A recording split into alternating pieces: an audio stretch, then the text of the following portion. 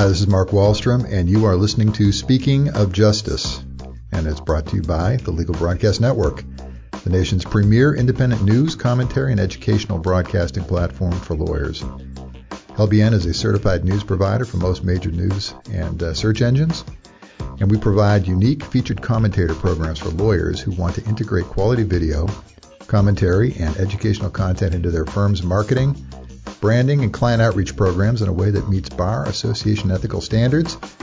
To learn more about the Legal Broadcast Network, go to legalbroadcastnetwork.com.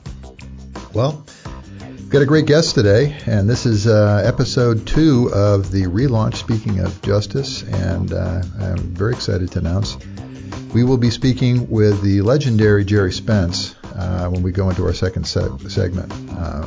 Most people who are in the legal profession know who Gerry Spence is, and there may be some younger listeners who have heard of him but are not familiar with him and not acquainted with him. Just a tremendous trial lawyer. He's the founder of the Spence Law Firm, formerly Spence, Moriarty & Schuster.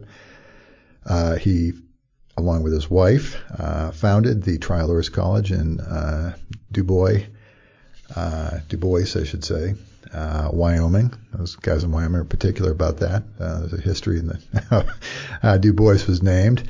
And Gerry is a prolific author, over 12 books, among them Gunning for Justice, With Justice for None, From Freedom to Slavery, Making of a Country Lawyer, and now his most recent publication, which we're going to discuss with Gerry today, which is Police State. Police State was just published. I believe it just came out in September, October of this year, so it is extremely current.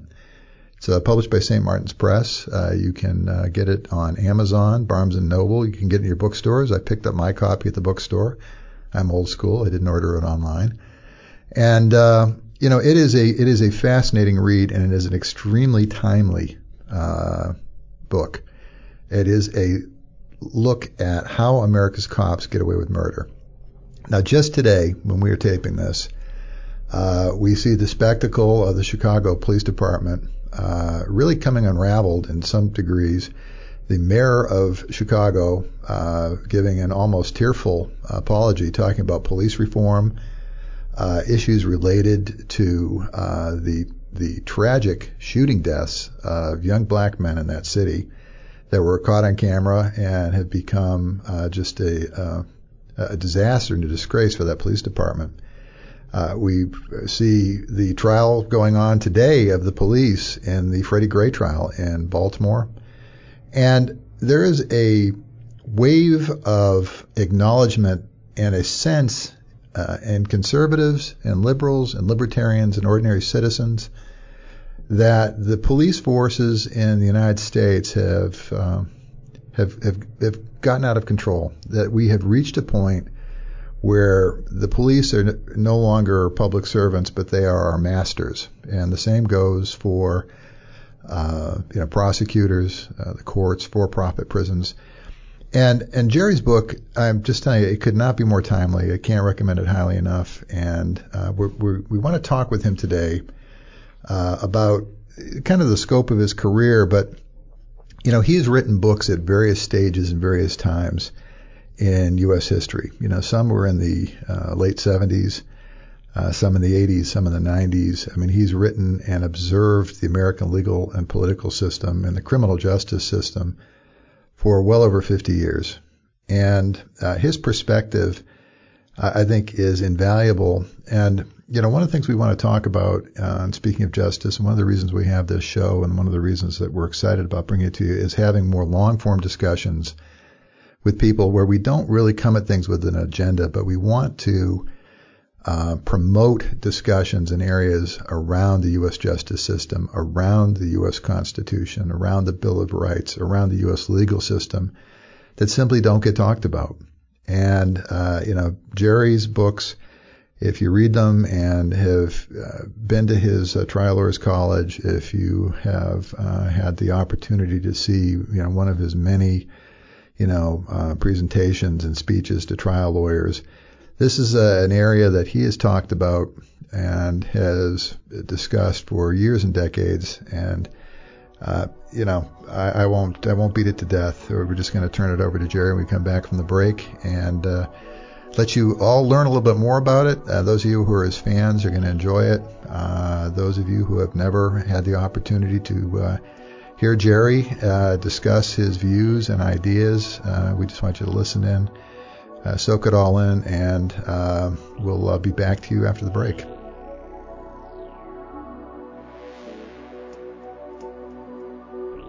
Okay, this is Mark Wallstrom. We are back with Speaking of Justice, and I am joined on the phone by the legendary Gerry Spence. Jerry, thank you for joining us today.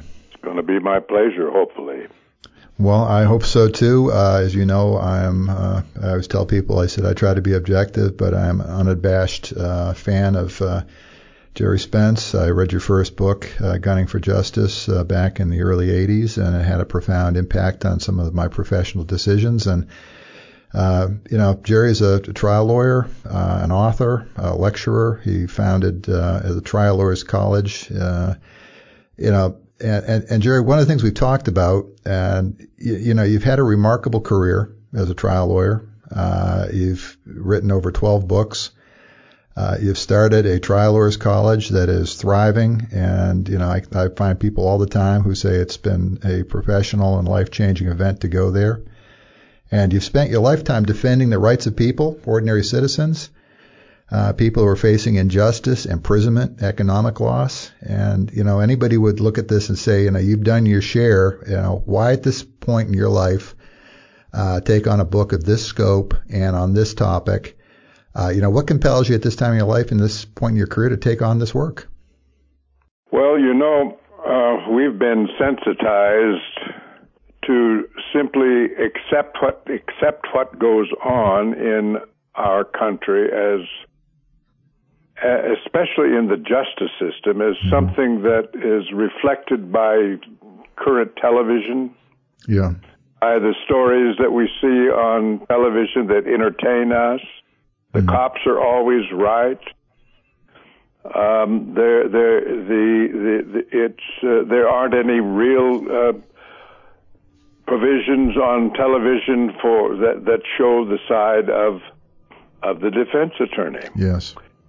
And so, interestingly enough, I've become a sort of a member of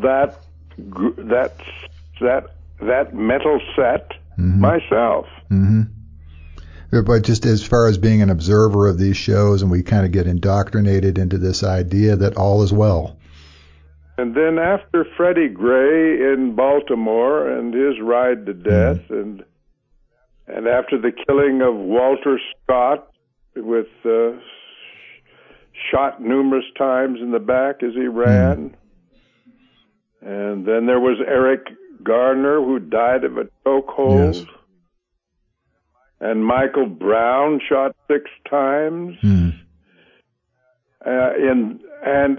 they were all black men, and they were all unarmed, and most were running. And suddenly, I said to myself, "What is going on in America?" Yeah. And then I began to realize something about my own life. I realized that I had never represented a person charged in a court of law, either state or federal. Now listen to this. In which the police, including the FBI, hadn't themselves violated the law. Wow. And on one or more than one occasions, even the crime of murder. But that I realized that had been my experience. And I thought to myself, could this possibly hint at what is going on in America in the courtrooms today? And since that time, of course, there's come an endless further stream of daily killings by the cops of our citizens. Almost every day, mostly poor, mostly without power, mostly often black. Yeah. Jerry, when we look at these things, and I was talking with somebody today, and you're not a kid. I'm not a kid. We both look back over years and decades, and heard someone remark. They said this is one of the most troubling times, really, in American history, as far as the legal system that they can remember. And when we look at the last 24 months and the events that happened in the last week, and see these young men gunned down, and then with the terrible tragedy in San Bernardino last week, with what is now a terrorist attack, people being murdered, and all of a sudden people jump up and say, well, we need to have more police, we need to have greater restrictions of freedom, we need to bring these NSA phone sweeps back in and warrantless invasions of privacy. Is this one of the most dangerous times in your recollection regarding the liberty of Americans that you can remember? Well, I think yes, I think you say that correctly. I think it is one of the most dangerous times in American history. I think we are on the brink of a police state if we haven't already arrived there. Yeah. And fear is something, Mark, that breeds our need for protection. Right. Well, too many, maybe most of us are willing to give up their sacred rights of freedom as the price for protection.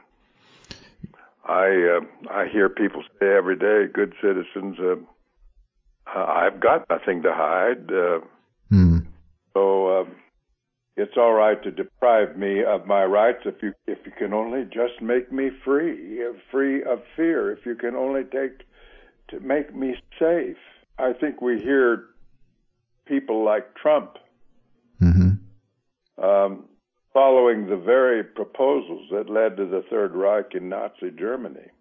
Well, and that's a fascinating thing, because I've told people, I said, when you worry about that one event, and people look at it and say, well, 9/11, which was a catastrophe, and you look at the civil liberty restrictions and the things that were given away under the Patriot Act, and you look back at Nazi Germany, and the event was the burning of the Reichstag. Well, we have to impose restrictions on civil liberties and the rule of law in order to keep us safe. Is that the type of thing that you fear at this point? Because we do have this police state, we have this militarized presence among us that really isn't answering to us anymore. Oh, Trump is saying the very same sort of things that Hitler said. Trump is saying, make America great. Well, that's, of course, everybody wants to make America great. But that's how Hitler began his campaign. And then, of course, Hitler blamed the Jews for any problems, and Trump blames the Muslims. Yeah. And Trump is for deporting our foreigners, as was Hitler. Right. And Trump wants a very strong military. I think many people would agree with that. But he wants to dominate the world with our military, as did Hitler. And so, and Trump finds most of his supporters, I think, among the uneducated, as did Hitler. And the more the press hollers about him, and the more the politicians holler about him, the stronger he gets. So the question is, are we looking at the new Führer? Yeah, and Jerry, I'll get to one of these because I want to follow up on that in my next question. But first, I want to ask you one thing that really is tied to this, which is, and I'm a historian. You're a historian, obviously, and we tend to look at things across the broad sweep of history because. So I was telling someone the other day, human behavior doesn't really change, but the names and faces and the elements do. That's very well said. That's very, very true. Yeah, and when we look at things like Ferguson and last week in San Bernardino, and we see what looks like not a small army, but substantial armies. I mean, the force that is rolled out, the firepower. And you're from Wyoming. People own guns. People are familiar with weaponry. Us in the West, we have a little bit of a different, feeling about and respect for firearms and how they're used and how people have make them part of their life. But when we look at these things, and you bring this up in Police State, you discuss the administrative and judicial power that has grown almost like unchecked and really unobserved by most Americans. But does the militarization of the police serve to purposely intimidate citizens and create this us versus them mentality? And you talk in the book, and I want people to go back and remember this, but Randy Weaver and what happened to him up at Ruby Ridge, and that was 1993. That's over 20 almost 25 years ago. But the firepower brought by our police forces, do you think it's purposely designed to intimidate people, or is it just something that has grown because nobody has questioned why we need to build these private armies inside our country?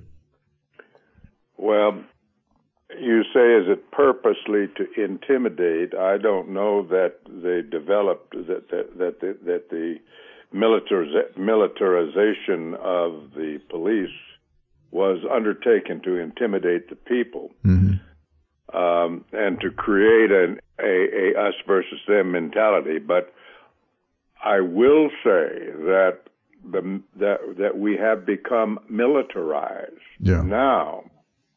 That creates a different kind of America than we really want, or that most of us really think we have. Mm-hmm. The militarization of the American police, with its corresponding, let's say, indomitable power over the people, brings on a vision of a police state. Yes, it does.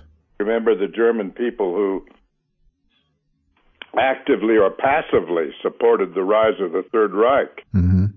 If we listen, you can almost hear the Fuhrer laughing. Mm-hmm.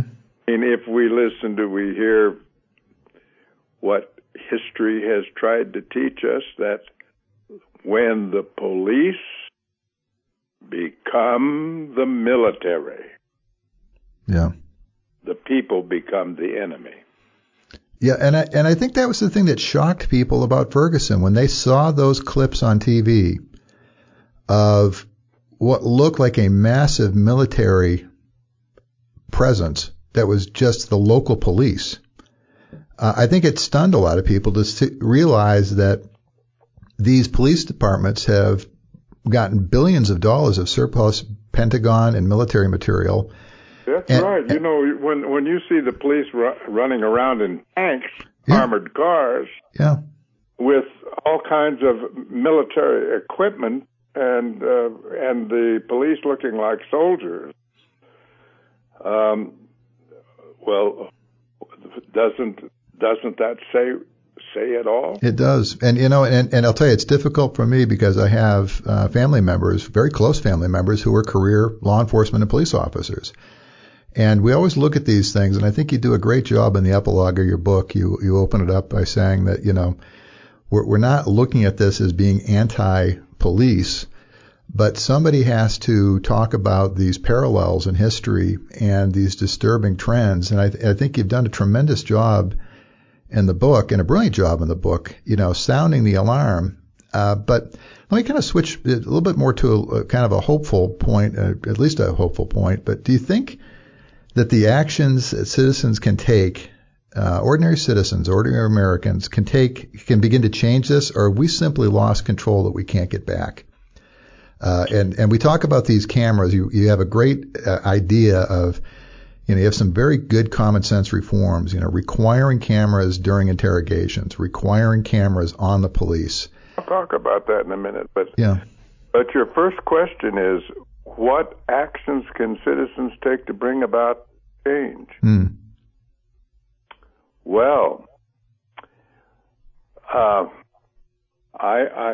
question may be, do the people, the voting public, does the voting public even understand that there is a need for a change? Yeah.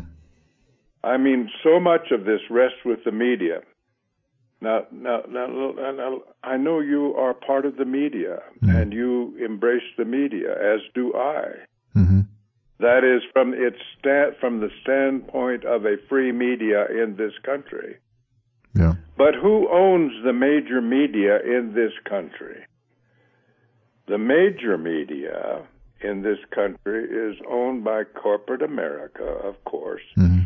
and it is a profit-making, profit-seeking set of institutions, and the media, the major media, informs and educates our people. Right, it does.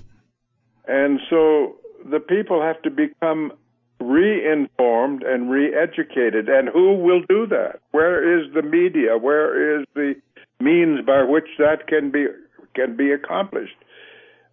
Individual rights, not cops who fought crime, must become the theme. You know, we ought to be able to open up the television and see ordinary people fighting for their rights. We ought to see lawyers taking on cases against the power structure to fight for the rights of people. There aren't any people's heroes fighting crooked cops on television. There aren't any defense attorneys who are fighting to preserve our rights on any of the shows. Yeah. And by the way, Mark, we have to stop children playing war games. Mm-hmm. That's all they play anymore are war games. They can't find a game on which the heroes are the citizens fighting for their individual rights and freedoms under the Constitution. It's true. When you look at the video games, they're all militaristic shooter games, and people who. So we are raising up warriors, killers, and people who support a warring nation, and indeed we have and have become and are a warring nation. You know. Now you wanted to talk. I thought I heard you say about what we can do to kind of get this thing straightened out. Yeah, and does social media have a role? I mean, you brought up a point just now that, you know, most of the major media is owned by the people who have a vested interest in the power structure being maintained. That's right. But social media, when we look at these situations where we talked about if we didn't have these dash cams, if we didn't have citizens with a phone, you know, and I mentioned in our pre-conversation before we went on the air, I said cell phone cameras aren't identifying any new issues. They're simply a new media tool. It's revealing an existing old problem of police abuse, people being forced into confessions, beatings, and these things have gone on unchecked until you build up this anger that we see in these communities. But the social media and even a show like this, the ability for us to actually sit down, talk, and then distribute this freely, to get your book in the hands of people who can begin to read it and begin to think rather than taking their 30-second sound bites on the news. Do you think we have a real role in that? Does it make you optimistic a little bit that some of that power does get put back in the hands of people? Well, it's not. We are not hopeful, we have to have a peaceful revolution. Mm-hmm. And before we can have a peaceful revolution, that is a revolution that puts the major rights of the people in the hands of the people. It means that our rights become more important to us than our safety.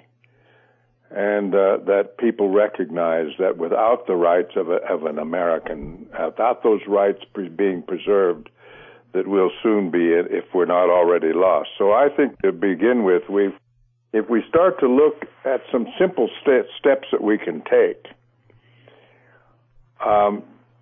it would be very right to say we are not going to have any more forced confessions. All police interrogations from the first hello of the officer to the last goodbye has to be videotaped, every word, absent which any evidence of any admissions or confessions will be held inadmissible at trial against the person who's been accused.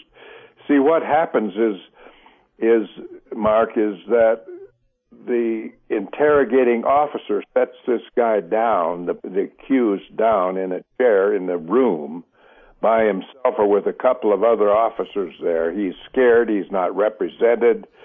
They begin to interrogate him, and he denies it, and they deny it. And at 5 o'clock the following morning, he says, "Okay, I did it. I did it. Just whatever I say, I did it." Yep.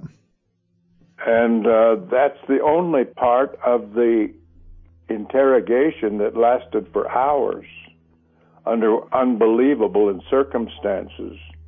That is tape recorded. If they tape recorded every bit of it, and it would, the matter would be shortly handled in a court of law. And then I think that all police have to wear, some of them are doing it now, but all police have to wear video cameras that fully reveal their total conduct, and they can't turn them off. If they turns it off, it's presumed to be hiding some improper conduct. Right. We have to have better psychological testing for cops. Now, the bigger cities claim that they do tests of cops. The major law enforcement officers in this country say that they are testing their police officers. But those tests don't do anything. They don't reveal. They have been proven to be utterly unsuccessful, except for providing the police department the defense of saying, "Well, we tested this officer and he passed." But I have to say that if we can select the most qualified people to travel to the moon, armed with only the American flag, surely we can do a better job of selecting a means by which to select our police officers who travel our streets armed with pistols and clubs. You bring up a great point, and right here in Scottsdale, where I live, we had a police officer, and this won't shock you, even though it's shocking. He killed 6 people over a 9-year span, and the last was a grandfather holding his grandchild and a TV remote, and he was shot from 15 feet in the head. That one resulted in a $14.5 million settlement here, and then he was finally allowed to retire on a disability, getting $4,500 a month. After killing, he shot 7 people, and 6 of them he murdered. 3 of them ended up with legal settlements. But how does, and we'll kind of move to a close after this, but when you look at these things, you're saying, you bring up a great point, is the selection of these officers and the testing of these officers, but how in the world can a police department or a city or community allow somebody like that to stay on the job without massive testing? You understand, Mark, that that those who seek to be police officers have a need for some reason, some basic underlying need to be in power and to control people. Right. And so the self-selecting process is one that could be avoided if for example, we drafted our police, right, and let them and had them serve. A carpenter would make, or a music teacher, or somebody that's out, a farmer that's out working the fields, is somebody that doesn't have a need to control and if we could get good young people drafted to do this, let them serve for a year or a couple of years, and let them go back to where they were, pay them a good salary. It might, but this is all dreaming, isn't it?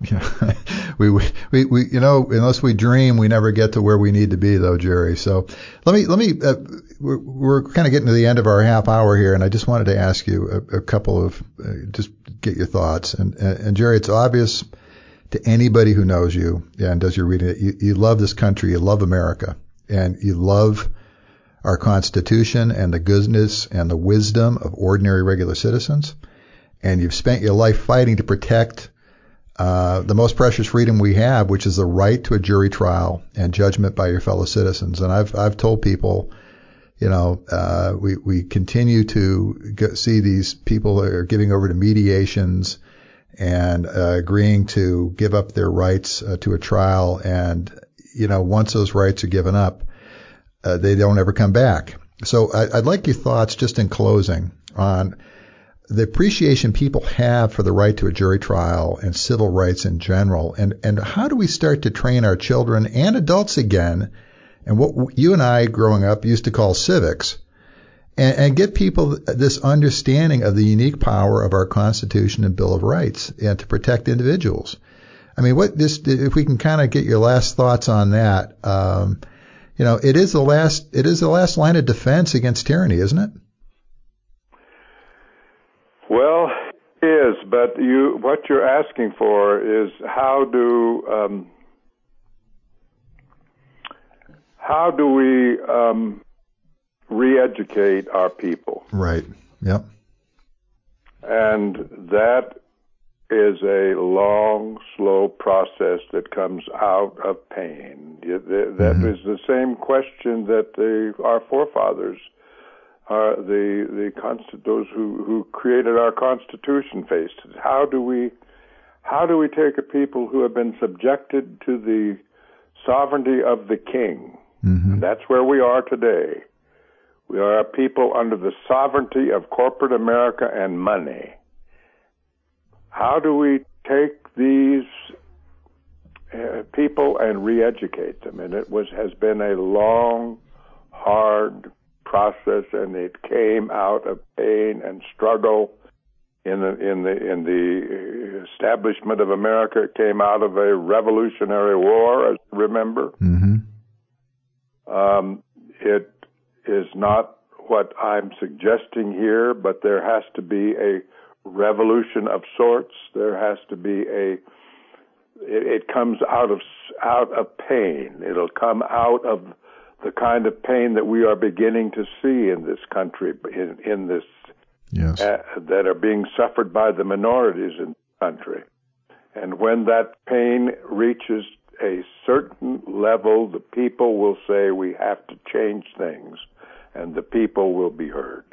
Jerry, that's a wonderful way to end this interview, and I can't thank you enough for taking the time. And we're going to do everything we can to let people know how to find your book. It's Police State: How America's Cops Get Away with Murder. The author and our guest has been Gerry Spence. We will have links to Amazon and Barnes and Noble and all the different places that you can find this. And Jerry, again, just thank you so much, not just for this book, but for a career doing that long, slow, and painful process of not just representing the poor and the broken and the people who are desperate, but also taking the time to educate citizens, but also educate new advocates to pick up this torch and carry it forward. And, continue that painful, slow, but hopefully ultimately successful process of reawakening people to the fact that their liberties are being taken away from them. Thank you, Mark. And I wanted just to say as I leave you that your questions have been thoughtful, well thought out, and they are important questions. And it's been an honor to try to talk with you about them. Great. Thank you, Jerry. Happy holidays to you and your family. And I hope to have you on again sometime in the future.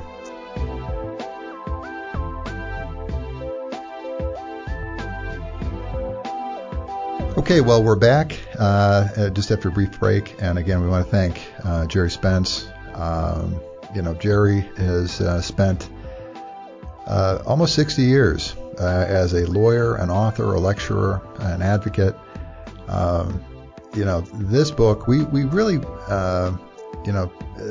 we encourage people to read this because it is a great compendium of cases and situations from the 70s to the 80s to the 90s, specific cases I had forgotten about. People would be shocked to find out that there was a time in Utah where a family who was homeschooling their children it escalated to the point that they were shot and killed over the refusal to release their children to the state for their compulsory, mandatory public education. I mean, it's almost unthinkable now given where we are with charter schools and homeschooling, but there was a time where people were murdered over this. When we look at Randy Weaver and what happened in this, the SWAT team essentially framing again, somebody who is on the fringes of society,